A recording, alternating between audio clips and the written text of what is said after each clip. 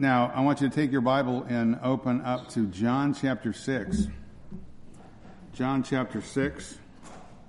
And I'm going to read verse 16, starting in verse 16, all the way down to verse 29. John chapter 6, verse 16. Now when the evening came, his disciples went down to the sea, and after getting into a boat, they started across the sea to Capernaum. And it had already become dark, and Jesus had not yet come to them. And the sea began to be stirred up because of a strong wind was blowing. When therefore they had rowed about 3 or 4 miles, they beheld Jesus walking in the sea and drawing near to the boat, and they were frightened. But he said to them, "It is I, do not be afraid." They were willing therefore to receive him into the boat, and immediately the boat was at the land to which they were going. The next day the multitude that stood on the other side of the sea saw that there was no other small boat there except one, and that Jesus had not entered with the disciples into the boat, but his disciples had gone away alone. There came other small boats from Tiberias near the place where they had ate the bread after the Lord had given thanks. When the multitude therefore saw that Jesus was not there, nor his disciples, they themselves got into the small boats and came to Capernaum seeking Jesus. And when they found him on the other side of the sea, they said to him, "Rabbi, when did you get here?" And Jesus answered them and said, "Truly, truly, I say to you, you seek me not because you saw signs, but because you ate of the loaves and were filled. Do not work for the food which perishes, but for the food which endures to eternal life, which the Son of Man shall give to you, for on him the Father..." I'm going to back that up. "Which the Son of Man will give to you, for on him the Father, even God, has set his seal." They said therefore to him, "What shall we do that we may work the works of God?" Jesus answered and said to them, "This is the work of God, that you believe in him whom he has sent." Our Father and our God, we're thankful for the opportunity to look into your word now. We pray your guidance upon us. And again, we pray that your Holy Spirit would go before us and work through your word in our hearts, and we might see what you have for us here, and that our lives might be challenged, examined, transformed, even changed by our time studying your word. And we pray these things in Christ's name. Amen. Well, obviously, we're back here in this 6th chapter of the book of John. It's a wonderful study. We're just finished the previous text where Jesus had performed the miracle, which is popularly known as the story of the feeding of the 5,000. As we saw last time, I explained to you that Christ fed perhaps somewhere between 15 to maybe even up to 25,000 people if you counted all the women and children that gathered there that day. And he created so much food in abundance that everybody ate to their full, and there was more left over, right? 12 baskets left over. Christ created a plethora, a tremendous amount of food instantaneously. He cared for the multitudes. He created food for them. He healed their sick. He healed their blind, their lame, those who had various kinds of diseases. And he did all of this because he felt compassion for them. He was stirred by a strong inward emotion of mercy, grace, love, a tender feeling towards them. He felt the pain of their anguish, their suffering, and he wanted to meet their needs. And healing countless numbers of people as he did all throughout the day, and then feeding the multitude later in the afternoon. And again, it was a miracle I told you was witnessed by thousands upon thousands of people, somewhere between 5,000 to 25,000 people perhaps. And again, it's the most massive miracle that Christ ever performed on a grand scale, the most massive numbers of eyewitnesses to his miraculous work. And for 2 years, Christ had been going through the region demonstrating that love, demonstrating that compassion that he has for men. Again, healing the sick, raising the dead, casting out demons, proclaiming the fact that the kingdom of God was at hand. And at the same time he is doing that, there's he's facing increasing persecution, opposition from both the political and religious leaders of the day. However, amongst the masses at this time, Christ's popularity is probably at its height. He's gaining popularity. Again, he's fed the massive crowd of people from his own hands. He's done these miraculous works. He's reaching into their lives, helping them. So their fervor for him is reaching a height pitch, right? Everyone knows about him. Everybody knows all the things that he's doing. And so the crowd loves him. In fact, verse 15 says the crowd wants to take him, kidnap him, and make him their king. Now, you'd have to imagine, the text doesn't tell us this, but you'd have to imagine that the disciples probably, when they heard that, were thrilled. They were delighted that such an event was possibly imminent. Right? Perhaps their hopes are being encouraged, renewed even, that Jesus would be that victorious king, and now would be the time where he would come and set up his kingdom on the earth. But the truth is, Jesus is not interested in a political kingdom. Jesus didn't come to start a political rebellion. He didn't come to become a leader of a political coup. He came to die. That's why he came. Jesus has a different agenda than the world's agenda, most certainly. Jesus has a different agenda than the world's agenda for him. Right? He has a spiritual agenda. He's seeking the salvation of those who are lost and those who are placed their faith in him. Because his kingdom is not a temporal kingdom. His kingdom is an eternal kingdom, a spiritual kingdom. Now, the truth is, Jesus Christ will reign one day on this earth, literally, physically. He'll reign on this earth for 1,000 years, it says in the book of Revelation. And it is true that one day he will have that literal, physical, earthly kingdom, and he will fulfill all the promises made to Israel, to Abraham, to David. He'll fulfill all of the Old Testament covenants. But the crown does not come until after the cross. Right? The crown doesn't come until after the cross. Christ came into the world the first time as the suffering servant to die, as a willing substitute to die, to bear the sins of all those who had placed their faith in him. He will return a second time, the scripture says, as the conquering king. He will come and he will judge the rebellious, the wicked, those who refused his offer of mercy and grace and forgiveness of sins. They will face his justice. But again, the cross comes before the crown. So again, Christ didn't come to set up an earthly political kingdom. Christ didn't come to set up an eternal welfare state. And the crowds don't understand that. The crowds are only interested in the things that they care about. They're only interested in the things that are beneficial for them, temporal things, physical things.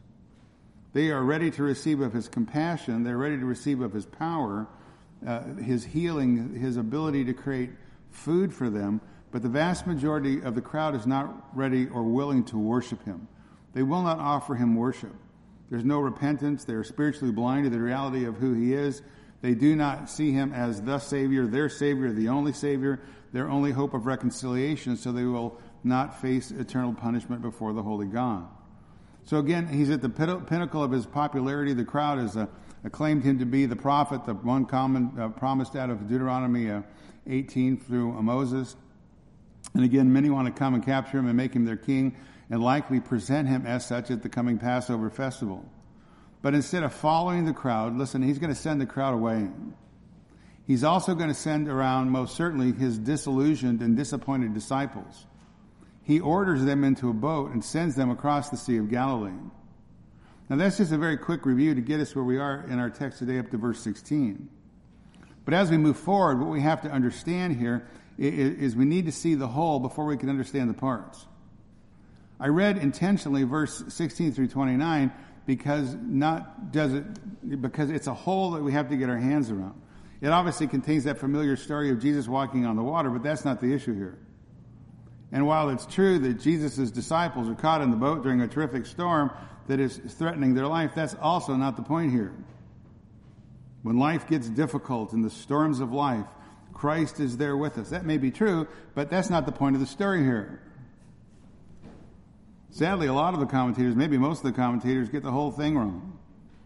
They spend a great deal of time doing what I would call spiritualizing the text concerning this portion of Scripture, to the extent that I think a lot of them, maybe even many of them, miss the point of the text, which is pretty hard to do, which is something you probably don't want to do if you're trying to write a commentary, is you don't want to miss the whole point of the text, right?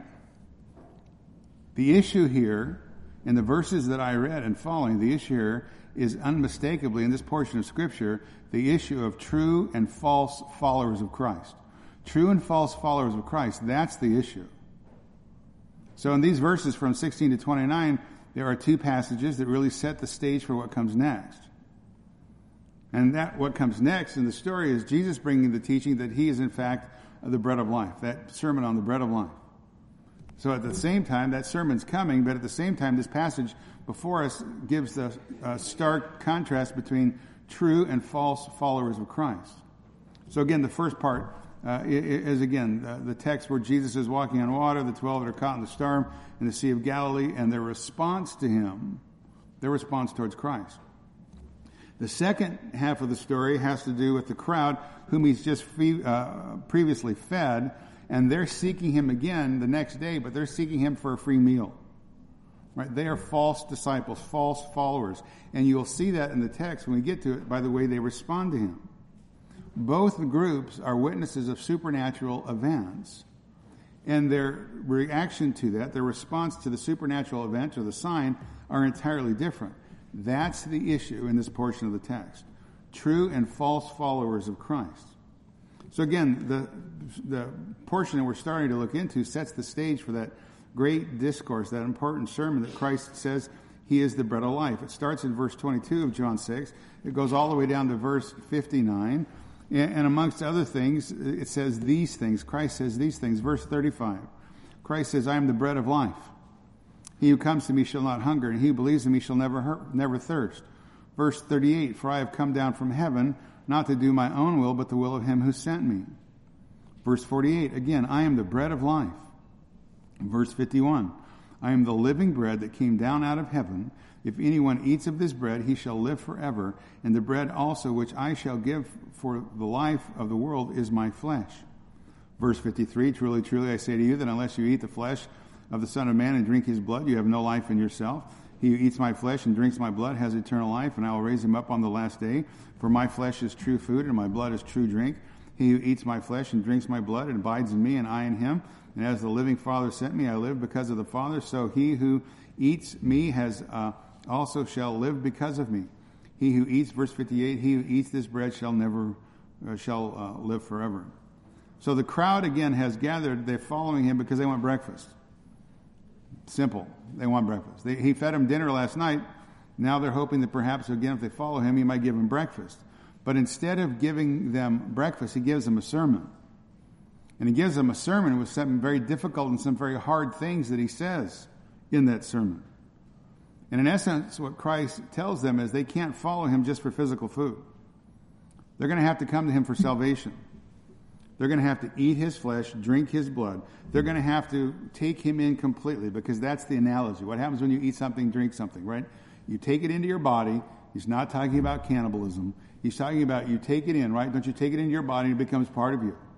That's what he's saying. You can't just take little bits and pieces of me. You got to take me in total. You got to take me in. You've got to assimilate me. I've got to become part of you. You've got to become part of me, right? And I've got to become your life. You eat, you drink to sustain your life. You're going to have to take me in to sustain your life on a spiritual level. And he says you're going to have to come to me on my terms. My terms, not your terms, my terms. And you're going to have to come and acknowledge me as the master, as the Lord, as the Savior. Now look what the result of that hard teaching was down in verse 66. It says, as a result of this, many of his disciples withdrew and were not walking with him anymore. Many of that massive crowd, and these are the little d disciples, right? They were the ones who were there just to get food from Christ, just for Christ to give them whatever he could give them on a physical level. When he demanded from them that they would follow him on his terms, the vast majority of people walked away. They weren't interested because they were shallow. They were uncommitted to him. And again, they were only those who were concerned about physical things, not spiritual things. Earthly things, not spiritual. Therefore, they abandoned him. Most of that massive amount of crowd that were following him withdrew and would not walk with him again. And it says, as the result of this, that meaning his demands, many of his disciples withdrew and were not walking with him anymore. I'll fast forward. It's not in my notes, but you got 20, 15, we'll just say 5,000, okay? If you get crazy when I say maybe 25,000 people. How many people were in the upper room at the end of his ministry? 120, in case you forgot. That tells you. There's not a whole lot of people There's a whole lot of people following for the circus, a whole lot of people following for the miracles, a whole lot of people following Jesus for what they can get out of him on a personal level, but not for the truth. Not for the reality of who he is. The way is broad, the gate is narrow, that leads to eternal life. There's a whole lot of people today that are following the popular Jesus of the quote-unquote Christian culture that don't understand the demands that the biblical Jesus makes of them. Therefore, there are many on the broad road to destruction and not on the narrow way that leads to eternal life. Not in my notes, but it's a freebie. I won't charge you any extra for it. All right? So most of them have walked away. And most of them will continue to walk away. Now I'm going to pause for a moment. Again, as the result of this, many of his disciples withdrew. We're not walking with him anymore. I'm going to stop and make a comment on that word, disciples. Mathetes is the word. Because again, there's a certain segment of popular Christianity today that teaches that a disciple is a special advanced class of a Christian who is actively pursuing sanctification, as opposed to the normal, everyday, quote-unquote, believer who is just merely, quote, open quote, accepted or believed in Jesus, close quote, therefore, according to them, has been justified but not yet sanctified. And again, that's not biblically true. The Bible makes it clear that all true believers are disciples of Christ. All true believers follow Christ and are obedient to his command. You say, well, how do you know that? Again, I read the Bible. You know, Hebrews 5:9. Hebrews 5:9, having been made perfect, he, Christ, became to all those who obey him the source of eternal salvation. If you've just merely, quote unquote, accepted Jesus and are not obeying him, this sermon is for you. You need to see where you're at. You need to call into question the reality of your commitment to Christ, because Christ is the source of salvation to those who obey him, and those who obey him are true followers of Christ. They go together. All true biblical believers are disciples of Christ. They are justified, yes. And they are in the process of sanctification. I said it last Sunday night. Justification is instantaneously, and sanctification is, at least in the sense of, it starts at the moment of salvation. It is a process ongoing, but it starts at the same time justification, sanctification happens. Right? The sanctification is a process, I get that. It is a process of us becoming separated more and more from sin, and more looking every day like the person of the Lord Jesus Christ. And again, we talked about that last evening in our exposition of Romans 6. I'm going to pause and make a comment about that. If you're not here on Sunday night, you're missing out. You're missing out in general, but you're especially missing out because of the text in Romans 6. You are missing out, and I highly encourage you that you need to be here to listen to that so that you can have a proper understanding of truth, because Romans chapter 6 is one of the greatest chapters in the Bible. And Romans chapter 6 is a freeing reality of who we are in Christ. And when you understand who you are in Christ as a new creation in Christ, what God has done for you in Christ, it will bring freedom to your heart. We are not who we used to be. If you're in Christ, you're a new creature. All things have become new. And I said it over and over again. I'm not going to preach Romans 6 here in the morning, but I said it over and over again when I'm preaching the last couple of weeks in Romans 6. You need to leave the old man who you were dead in Adam in the grave and stop bringing him up. Well, I keep struggling with this, and my old man keeps... No, you're new in Christ. Romans 6 is the Christian's emancipation proclamation. It is freedom because of what God has done for us in Christ. And the first thing you've got to understand to walk in that freedom is you've got to understand the truth. Romans 6 is phenomenal. We'll be back there tonight, right? What freedom Christ has brought for you, or bought for you, because of his great victory over sin, death, and the grave, right? So, but again, this idea, back to the disciples, this idea that there are two levels of Christians.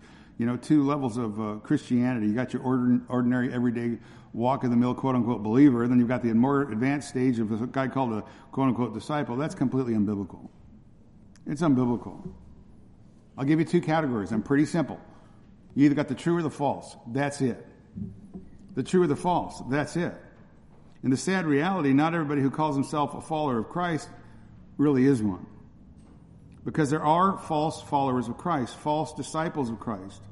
False disciples of Christ come to seek what they can from him for their own personal gain. And when they do not get what they want from him, when their selfish desires are not met, they forsake him altogether. Right? Because the false followers of Christ have not come to Christ and bowed before him for who he is as Savior and Lord. True followers of Christ, on the other hand, they've counted the cost. They love the Lord Jesus Christ above all else, even their own family, even their own life. And they're willing to submit themselves to him and follow the cost no matter what. They're willing to submit to Christ's lordship in everything, persecution or even execution. Because for the true follower of Christ, there's no price too high to pay for one's eternal life given to them as a gift of God's grace through his tremendous Son, the Lord Jesus Christ. And again, there have been many godly saints throughout history who have suffered terribly for following Christ. In fact, that's the promise of the Scripture. Paul says in 2 Timothy 3:12, indeed, all who desire to live godly in Christ Jesus will be persecuted. At some point, not today, but a sermon for the future, already in my mind, I'm thinking about it, is we, my dear friends, need to start in our mind getting ready for persecution. Not to be surprised when it comes. All you've got to do is put your head up. It's coming all around us. It's big time to the north of us in Canada. Persecution is coming. And for you to face persecution, just like the brothers in the book of Daniel did, the young men, they set their heart in advance that they would not defile themselves. So when that situation came where there was an opportunity or they could make a choice, they'd already made the choice. It wasn't difficult for them. They already determined in advance they were going to follow the Lord, honor Him, worship Him, and not bow to whatever idol the culture was setting before Him or the king was setting before them. And I'm telling you right now, we need to steel our hearts, get them a little tougher than they are. Persecution is not when somebody says some bad word against you, right? We need to steel our hearts and prepare. So when the onslaught comes, we can give a faithful testimony to the person of the Lord Jesus Christ. Right? We want to stand in line with the faithful people who have come before us and allowed us the freedom that we have this day to meet together, because it's come at the cost of many men and women's blood for us even to be here, to have a Bible in our hands that we can understand in our language and even have the privilege of meeting together. Right? It's not free. It's cost. Right? From God through Christ it's free, but men, it's cost them to take a stand for Christ. Now again, look down at verse 66. As a result of this, right, Christ's statement, many of the disciples withdrew. They were not walking with Him anymore. Verse 67, therefore He said to the 12, right? There's a distinction between the masses and the 12. You do not want to go away also, do you? Verse 68, Simon Peter answered him, said, Lord, to whom shall we go? You have the words of life. And we have believed and come to know that you are the Holy One of God. That's a great statement, right? Lord, to whom shall we go? You have the words of eternal life. And we have believed that and come to know that you are the Holy One of God. So again, Christ's true disciples won't leave Him. No matter what comes. No matter what comes the direction, because they've come to understand who He is.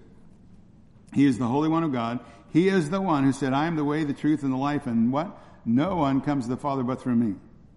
They've come to understand that He is mankind's only hope of reconciliation and forgiveness of their sin. Reconciliation to God and forgiveness of the sin.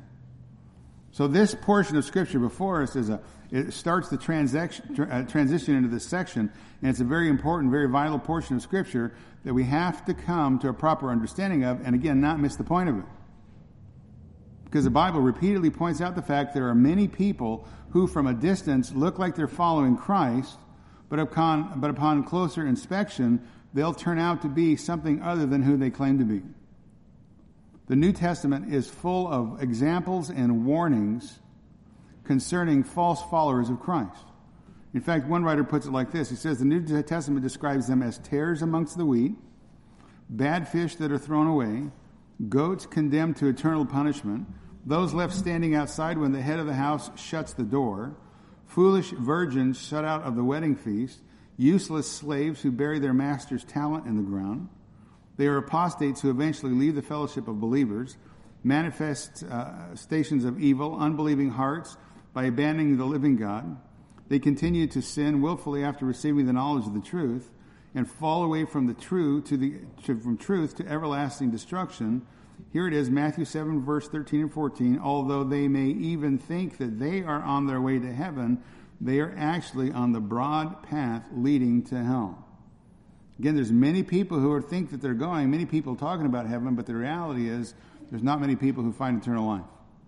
Because most people will not come to Christ on His terms. And again, that is the only way you can come to Him. Right? So you got to get that one down. That's like 101. You can only come to Christ the way He says to come to Him. So again, the issue in this text, unmistakably, is the issue of true and false followers of Christ. We got to understand the whole before we can start picking the parts. Before you can look at the parts. But we're going to start picking the part, right? Looking at the parts. So let's look at the first story. Verse 16. Now when evening came, his disciples went down to the sea, and after getting into the boat, they started across the sea to Capernaum, and it had already become dark, and Jesus had not come to them. When evening had come, his disciples went down to the sea. Now again, Christ has just made an overabundance of food for the multitude, and he has thwarted the crowd's attempt to come and make him king by force. And again, I think at this exciting time, there had to be a certain amount of excitement amongst the disciples that perhaps now their master is going to get the recognition that's due him. They're excited about the crowd's response to Christ. I mean, even Christ himself had taught the disciples back in Matthew 6 that they were to pray for God's kingdom to come. And boy, this sure looks like if it's going to come, this is a good opportunity to have that prayer answered, right? But instead of playing on that or capitalizing on the mood of the crowd and their desire to enthrone him, not only does Jesus send the crowds away, but he sends his disciples away. In Matthew's version of the story, Matthew 14:22, it says, and immediately he made the disciples get into the boat. He made the disciples get into the boat to go ahead of him to the other side while he sent the multitudes away. Immediately he made the disciples get in the boat. In the Greek, that verb there is a very strong verb. It means to necessitate, to compel, to drive, constrain by force, or by threat. Evidently, they didn't want to go. And the use of that strong verb suggests maybe they even argued with him, but he compelled and commanded them. He commanded the disciples, his disciples, the 12, to depart from him. And then he commanded the unruly crowd, likewise, who wanted to make him king, for them also to depart. Immediately he made the disciples get into the boat, and he went to go ahead of him to the other side, and he sent the multitudes away also. Now that's a very important part in the story, because what that tells us, and again, we don't want to overlook the obvious, but the obvious has to be brought out. This is an exercise of Christ's authority. An exercise of Christ's authority. His sovereign authority. The fact that he's sovereignly in control over all events and all things. Christ not only controls the disciples, the 12, but he commands the mob. The thousands upon people who want to make him king. He commands them to depart, and they leave. Because authority is invested with Christ. Authority is one of the things that manifested in Christ's ministry from the very beginning. It was recognized by the multitudes in his teaching, Matthew 7:29. He was teaching them as one having authority, not as their scribes. Right? His authority was recognizable. And Christ, all through his ministry, demonstrates his authority over and over again. He demonstrates his authority over the natural and over the supernatural all throughout his ministry. He demonstrates his authority over the physical realm when he heals people. The power to heal, the power to heal diseases, to heal sickness, to heal the leper, to heal the centurion slave, the blind, the lame. I mean, he even raises the dead. He exercises power and authority. He healed everyone who was brought to him. He healed them freely. He healed those who were afflicted with demons, which demonstrates his power not only over the physical, but his power over the supernatural, over the spiritual realm. In Matthew 8, there's another story where the disciples are caught in a storm. He demonstrates his authority and power over nature, over the earth. Again, the disciples are fearful of their life, thinking they're going to drown. And it says in Matthew 8:26, he rebuked the winds and the sea, and it became perfectly calm. And in that text, it means it became instantaneously calm. He said, be still, and it was still. Went from a raging storm to a sea glass. Why? Because all power belongs to him. You got to understand this one whom you're following. He is the Creator God. Paul says of him in Colossians 1:15, he is the image of the invisible God, the firstborn of all creation, for by him all things were created, both in heavens and on earth, visible and invisible, whether thrones or dominion, rulers or authorities, all things have been created by him and for him. He is the Creator God in absolute control of absolutely everything and everyone. He's in control of everything and everyone. He's in control of heaven. He's in control of hell. He's in control of Satan. He's in control of the demons. He's in control of his disciples, the 12. He's in control of the crowd. He's in control of all those who are against him. He controls absolutely everything and everyone. He is in absolute control of every situation. There's not one single molecule in this entire universe that is running around in some kind of random fashion. Christ has them all under control. If there was even one random molecule in this entire universe out of control, radical, off doing its own thing, then Christ would not be the all-sovereign God who he is. He would be a limited ruler because there's one little molecule somewhere out in the universe that he's not in charge of. He might be powerful, but not all powerful. And the God of the Bible, the Christ of the Bible, is the all powerful, all sovereign ruler. He has everything under control. He's in control of all things. He's in control of all events, all people, all situations, circumstances, because again, Jesus Christ is God. And because He's the absolute sovereign in control of the universe, there is nothing outside of His control. That means that every event that happens in your life, every event that happens in my life, He is in perfect control over. And He allows what He allows to come into our life for His purposes. And He allows what He allows into our lives and the circumstances of our lives that are perfectly consistent with His character. Now, what did I just say about His character? What did I say? Didn't I say that He's compassionate, gracious? He's always displaying that kind of mercy to people? So whatever comes into your life, in my life, that we may not like, we may not understand, but the first thing we better understand is who God is who has sent it, because it's not accidental. You get cancer. Nobody wants cancer. I tell you what, you better get very fast from that spot that says, that is bad luck that I have cancer, and you better get as fast as you can to the position of, God sent it to me. That's a big gap, but you better get there as fast as you can, because you can't deal with it's an accident, it's a fate, chance, bad luck. There's no such thing as chance, accident, fate, bad luck. There is a God in the universe who happens to be in control of everything. And again, whatever difficulty, cancer or a car accident or whatever, you and I may not understand, but it is sent into our hand by the good God who has loved us eternally into time. Promised to love us eternally in the future. So we got to start thinking right. We got to start thinking biblically. He's sovereign, control of the universe. Nothing happens in our life that is not in His perfect control and power. Therefore, again, there's not a single issue, not a single moment when our lives are not in His hands, safe and secure. Again, nothing in our life is left to chance. Everything is ordained by God, ordained by Christ for our good and for His glory. Well, I hear somebody out there going, well, yeah, what about the evil things that happen in this world, in my life? Yeah, there's a lot of evil. I'll give you that.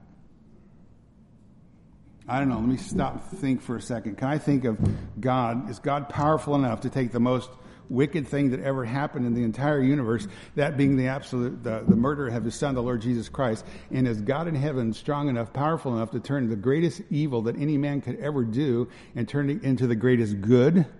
I think so, right? So yeah, I got it. We live in a fallen world, fallen people, wicked people all around us, okay?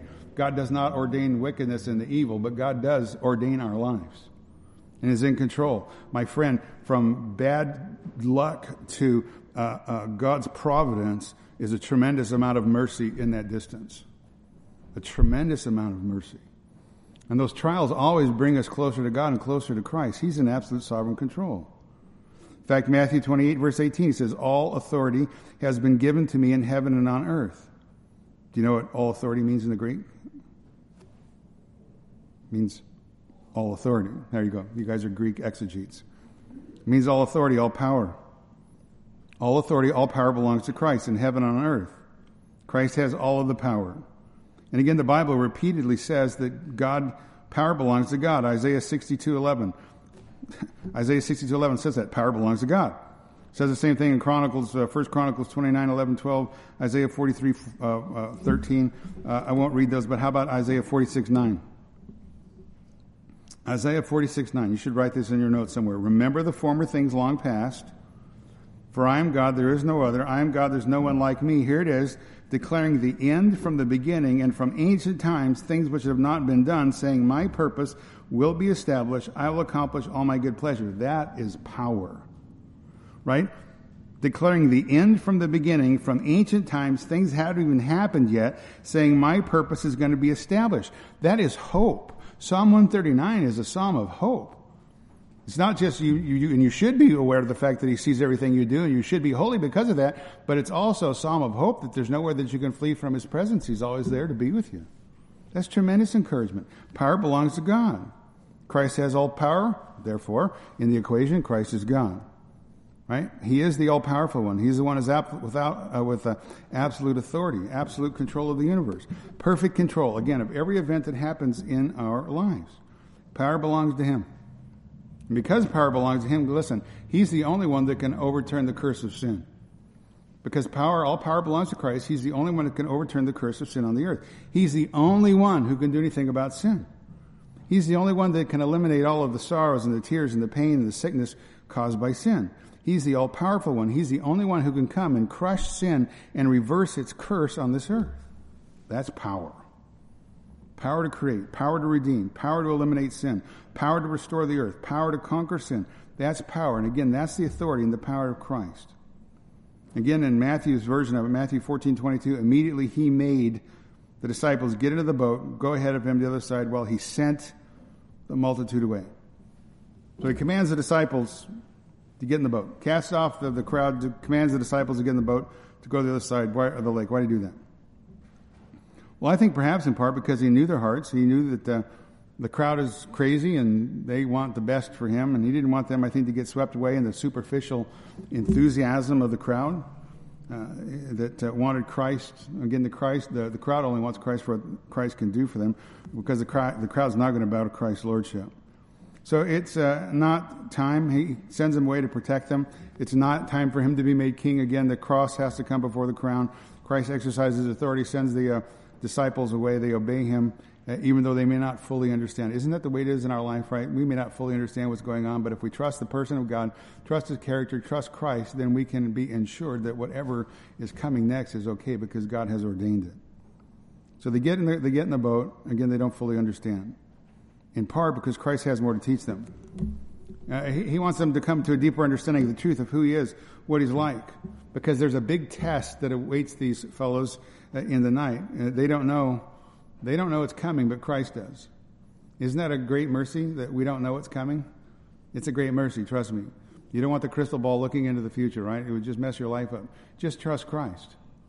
He knows what's coming next. They don't know, but Christ does, because Christ is going to send them away right into the middle of a storm. And it's a literal storm that's going to test them. It's going to test their response to him. And it's going to test whether or not they'll entrust themselves to him completely. So again, verse 16, John 6. Now, when the evening had come, this evening here is what would be referred to as the second evening, from sunset to darkness. So this is about 6 to 9 p.m. The disciples went down to the sea after getting into the boat. They started across the sea to Capernaum. It had already become dark, and Jesus had not yet come to them. Right? Verse 17, they started across the sea.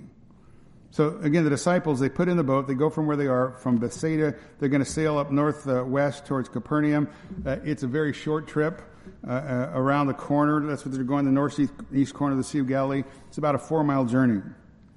Right? They didn't want to go, but they go because they've been commanded. So in obedience to Christ, whose authority they couldn't resist, they go.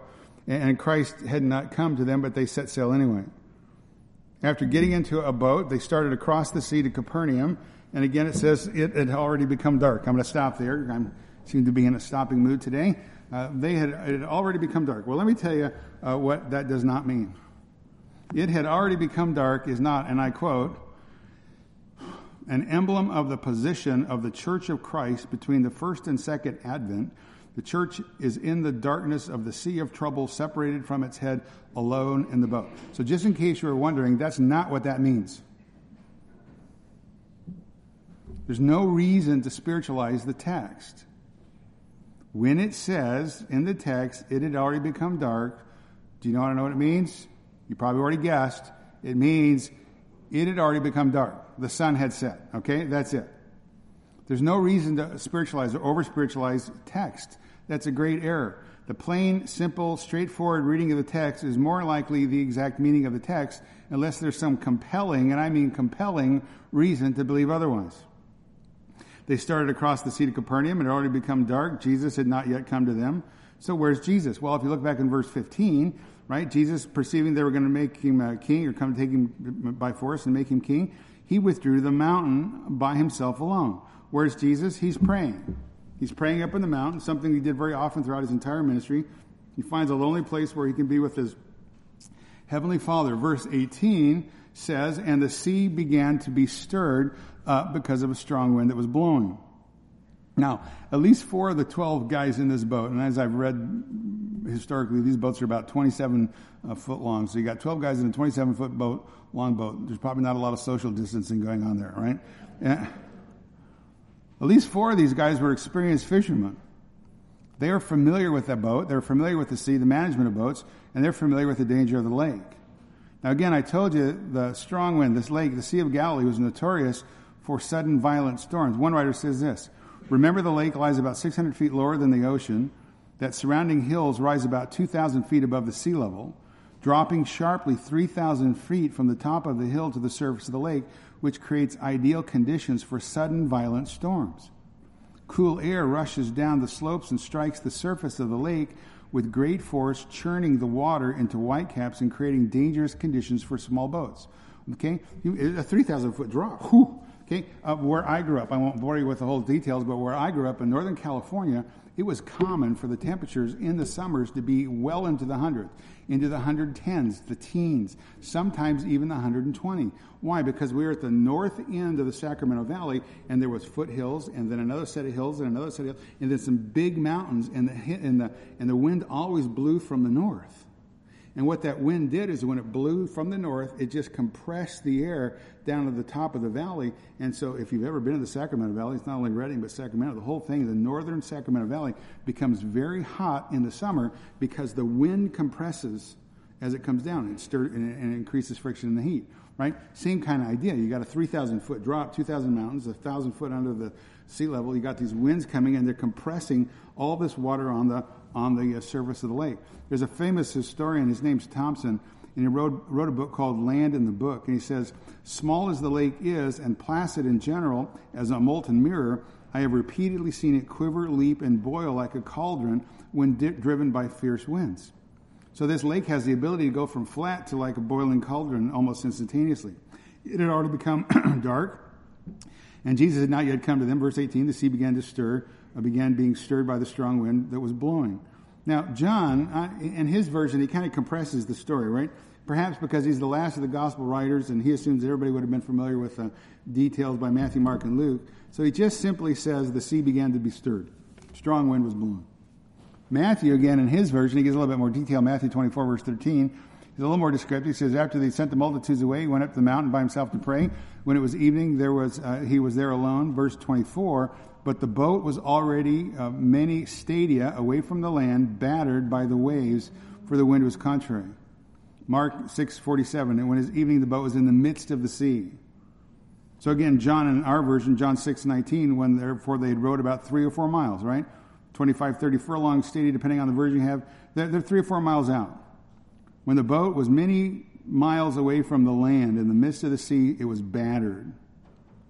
Right? So again, they have a short little trip. It's a 4-mile trip, and they're just going to take it up on the side of the coast here. But now they've been blown off course. The wind, the waves have battered the boat. They're 3 or 4 miles off course, right in the middle of Sea of Galilee, the lake there. It's about 7-8 miles across. When Matthew uses the word battered, it's interesting. That word battered in the Greek actually means tortured. It's the same word for tortured, tormented, vexed with grievous pains, harassed, distressed. Right? So, sometimes the word is even used not only physical illness, but for demonic oppression. So I think the idea behind the word is to get a picture, right? A picture. These are not just winds, these are strong winds. So you have these strong, severe headwinds, these huge waves that are threatening the lives of the disciples. And again, this thing is kind of like a hurricane has all of a sudden exploded on this lake. It's just instantaneously exploded.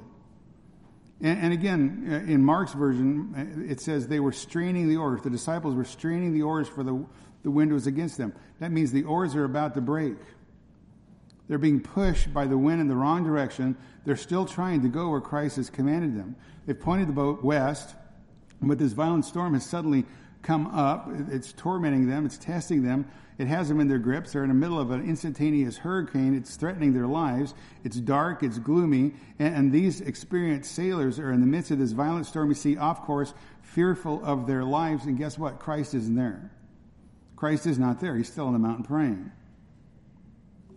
Matthew, again, 14, verse 24, says, the boat was already many stadia away from the land, battered by the waves. For the wind was contrary. Verse 25 of that chapter says, and it was the 4th watch of the night.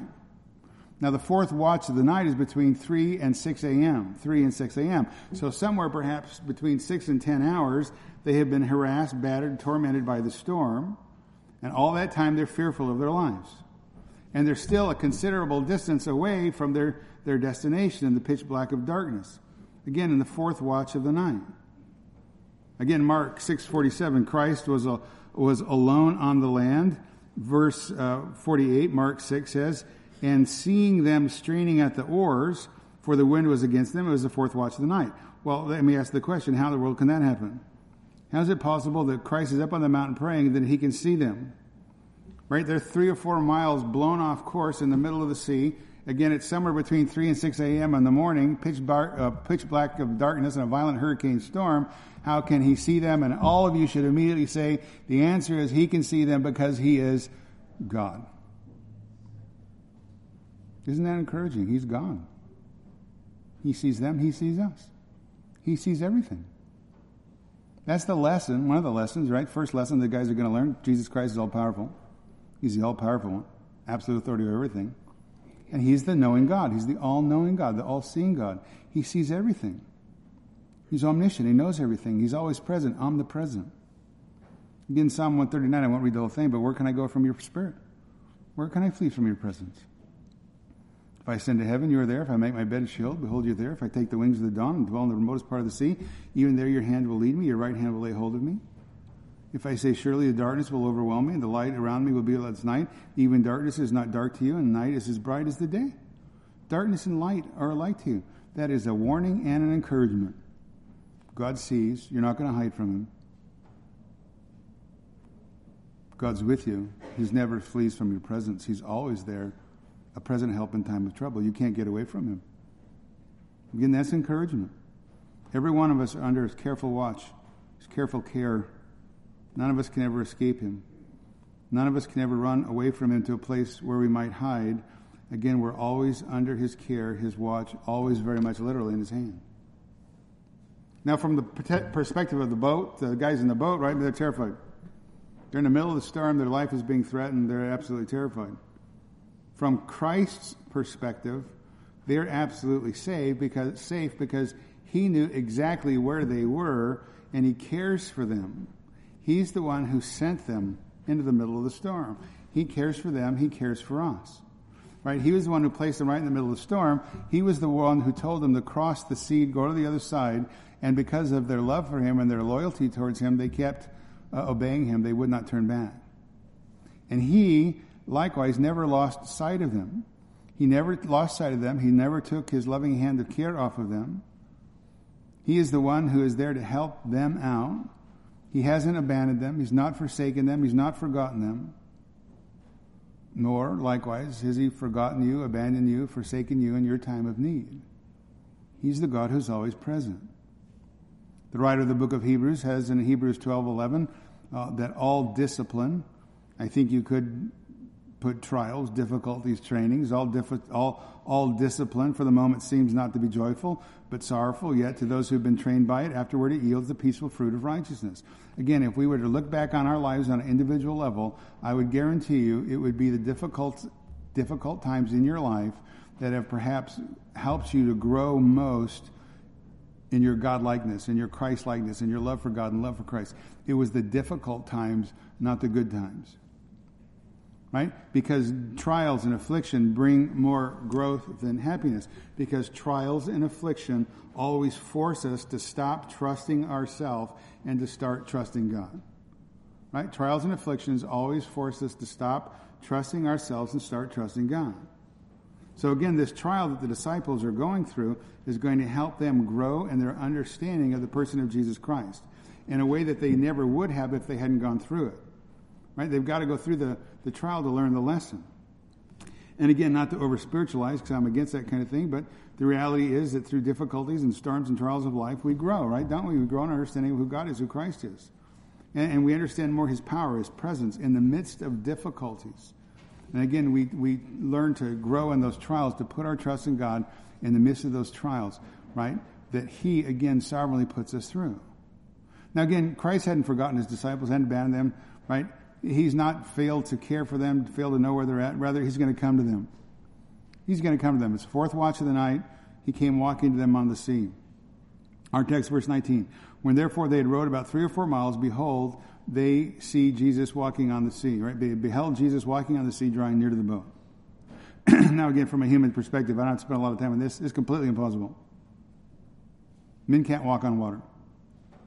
I'll back that up. Mere men can't walk on water. But Jesus Christ is no mere man. Right? That's the entire point of the book of John.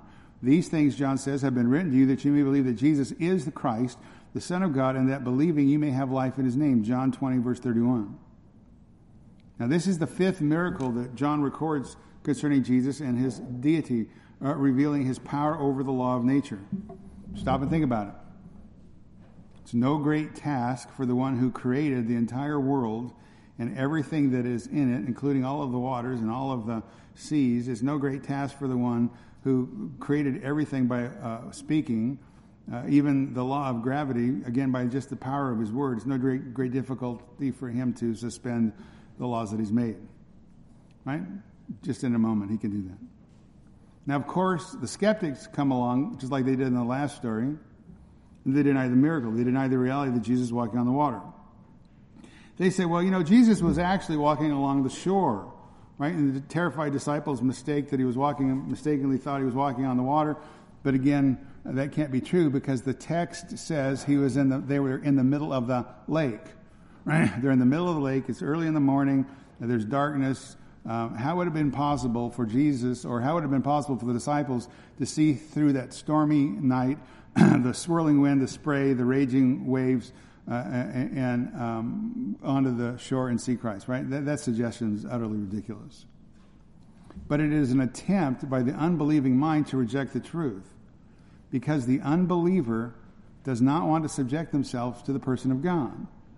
That's why the fool has said in his heart, there is no God. If I just say to myself, there is no God, right? The fool has said in his heart, there is no God. If I just keep telling myself that, or I'm going to close my eyes, just like Dorothy going back to Kansas, right? Clack my feet, and I'm just going to think about going back to Kansas. If I just keep saying, there's no God, there's no God, there's no God, guess what? One day I'll wake up and there's no God. No, that's a lie.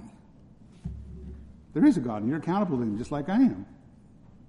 And he sent Christ into the world to be the rescuer, the redeemer. You should bow your knee in time before you face him in eternity as judge. That's the truth. Just because you want to hope something's not true is not true. No, there's no lies here. They saw Jesus walking on the water because the text says they saw Jesus walking on the water. And again, for Jesus the Creator, that's not a very big deal for him to suspend the laws of gravity. And it gives to the disciples and to us another dramatic testimony to the proof of who he is. That he is indeed the controller. He is indeed the creator. He is indeed the one who is in control over every aspect of this physical universe that you and I are bound to. So again, you got these 12 guys in this little small boat. They've been battling this vicious storm for some 6 to 10 hours. They're at the point of exhaustion, physical exhaustion, emotional despair. All hope is gone. Terror from all sides from the threatening sea and the waves. And in their place in this peril, in their time of need, Christ comes to them. He comes to them walking on the sea. Verse 19, when therefore they had rowed about 3 or 4 miles, they beheld Jesus walking on the sea, drawing near to the boat, and they were frightened. Or more literally, they were terrified. Now, someone has rightly said, if you never have a storm, then you never know the power of Christ on your behalf in your life, and that's true. So Christ permitted the disciples to be tossed around by the perilous conditions of the sea for a short period of time, and yet at the appropriate time, in his sovereignty and his goodness and his tender mercy, his tremendous love, he came to them in a time where they could more fix their attention upon him and more powerfully fix their attention more fully upon him. There's no video games out there in the middle of the sea when you're about to die, nothing to distract your attention. We are in peril, and the one who can save us is walking towards us. They can fix their gaze upon him more powerfully. Now, this is no vision, because again, if you look at the text, it says they beheld him, they saw him, they looked upon him, they caught sight of him. And again, they beheld Jesus walking on the sea, drawing near to the boat, and they were frightened. In Matthew's version, Matthew 14:26, the disciples saw him walking on the sea, they were frightened, they said, it's a ghost. And they cried out for fear. Now look, we understand men don't walk on water. Men can't walk on water. But the one who walked on water, or the one who created water, can make water bear his weight. The one who walked on water, or the one who created water, can prevent the wind and the waves from disturbing even him. When the disciples saw him walking on the water, they were terrified and said, "It's a ghost," and they cried out with fear.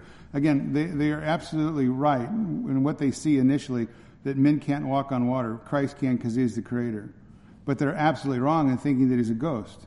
The word there is phantasm, or phantasma. It means just appearance, an apparition, a specter. What's happening to these guys? Well, their fleshly, superstitious minds are getting the best of them.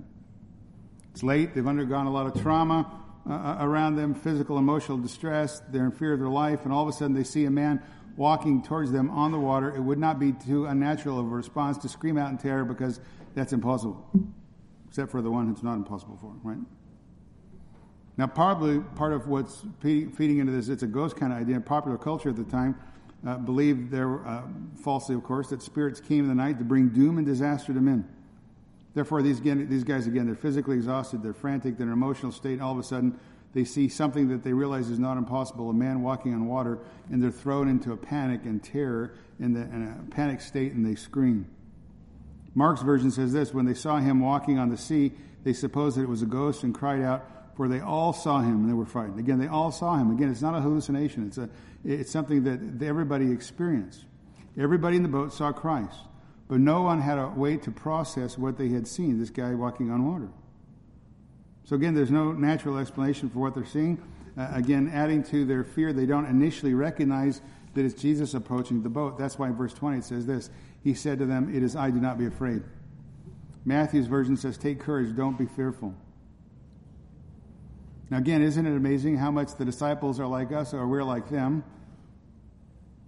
If I ask for a raise of hands, a show of hands, and I said, "Do we believe that Jesus Christ is all-powerful?" All hands go up. Do we believe that Jesus Christ has loved us from eternity into time? I'm assuming it's the same thing. All hands would go up. The one who's promised to never leave us or forsake us. The one who's promised to never let anything come between us and his eternal love for us. Yet, just like these guys, they're in a literal storm, but for us, when a metaphorical storm of life comes up, and we see how much we're not in control, how hopeless and helpless we are, do we not all become fearful of what we can't control and don't understand? And if I was asked for a show of hands, if you're honest with the other ones you put your hands up with, you'd all put your hands up the same thing, because we're all the same way. We're just like these guys. They're just like us. That's why the story is here, to give us encouragement, not in our own frailty, but to encourage us in the person of Jesus Christ, to have our attention gazed upon him. So the one who has loved us from eternity, the one who loves us in a time, the one who has our eternal future in control, the one who knows everything about us, the one who knows where we're at, the one who knows all the trials that we're going through, has us in his care. A lot of times, again, we think certain issues, unpleasant experiences in our life are a result of bad luck or some kind of sinister power against us. That doesn't exist. If we could get a proper perspective, if we could look up and see Christ coming towards us in our time of difficulty and recognize that it's him, we'd see that whatever those difficulties in our life are manifestations of Christ's loving care. There are opportunities for us to trust him more, to grow in our grace and our understanding of him. It's opportunities to grow in our faith and to acknowledge in a real practical, experiential way of the reality of who he is. It's an opportunity for us to grow in an understanding of just how much he does care for us, how much he does lead us in the midst of these difficulties. They beheld Jesus walking on the sea, drawing near to the boat. They were frightened. Jesus said, "It is I, do not be afraid." Now at this point, I won't go into it, but at this point it's where Matthew adds, Peter said to him, "Lord, if it's you, command me to come out to the water to you." And Jesus said, "Come." Peter got out of the boat, walked on the water, and came to Jesus. Seeing the wind, he became afraid, beginning to sink. He cried out, "Lord, save me." And immediately Jesus stretched out his hand and took him and said to him, "O you of little faith, why did you doubt?" And then the pastor feels the compelling urge to preach a sermon against Peter for what a bonehead he is. And he just keeps manifesting that all the time. Why didn't he trust you? He took his eyes off Jesus and he started to sink. Okay, honest. How many of you are going to step out of a boat in the middle of a hurricane when you think you're going to die in the boat? And you're going to say, "Lord, allow me to come walk on the water with you." That's what I expected. None of us. So let's don't be so hard on Peter.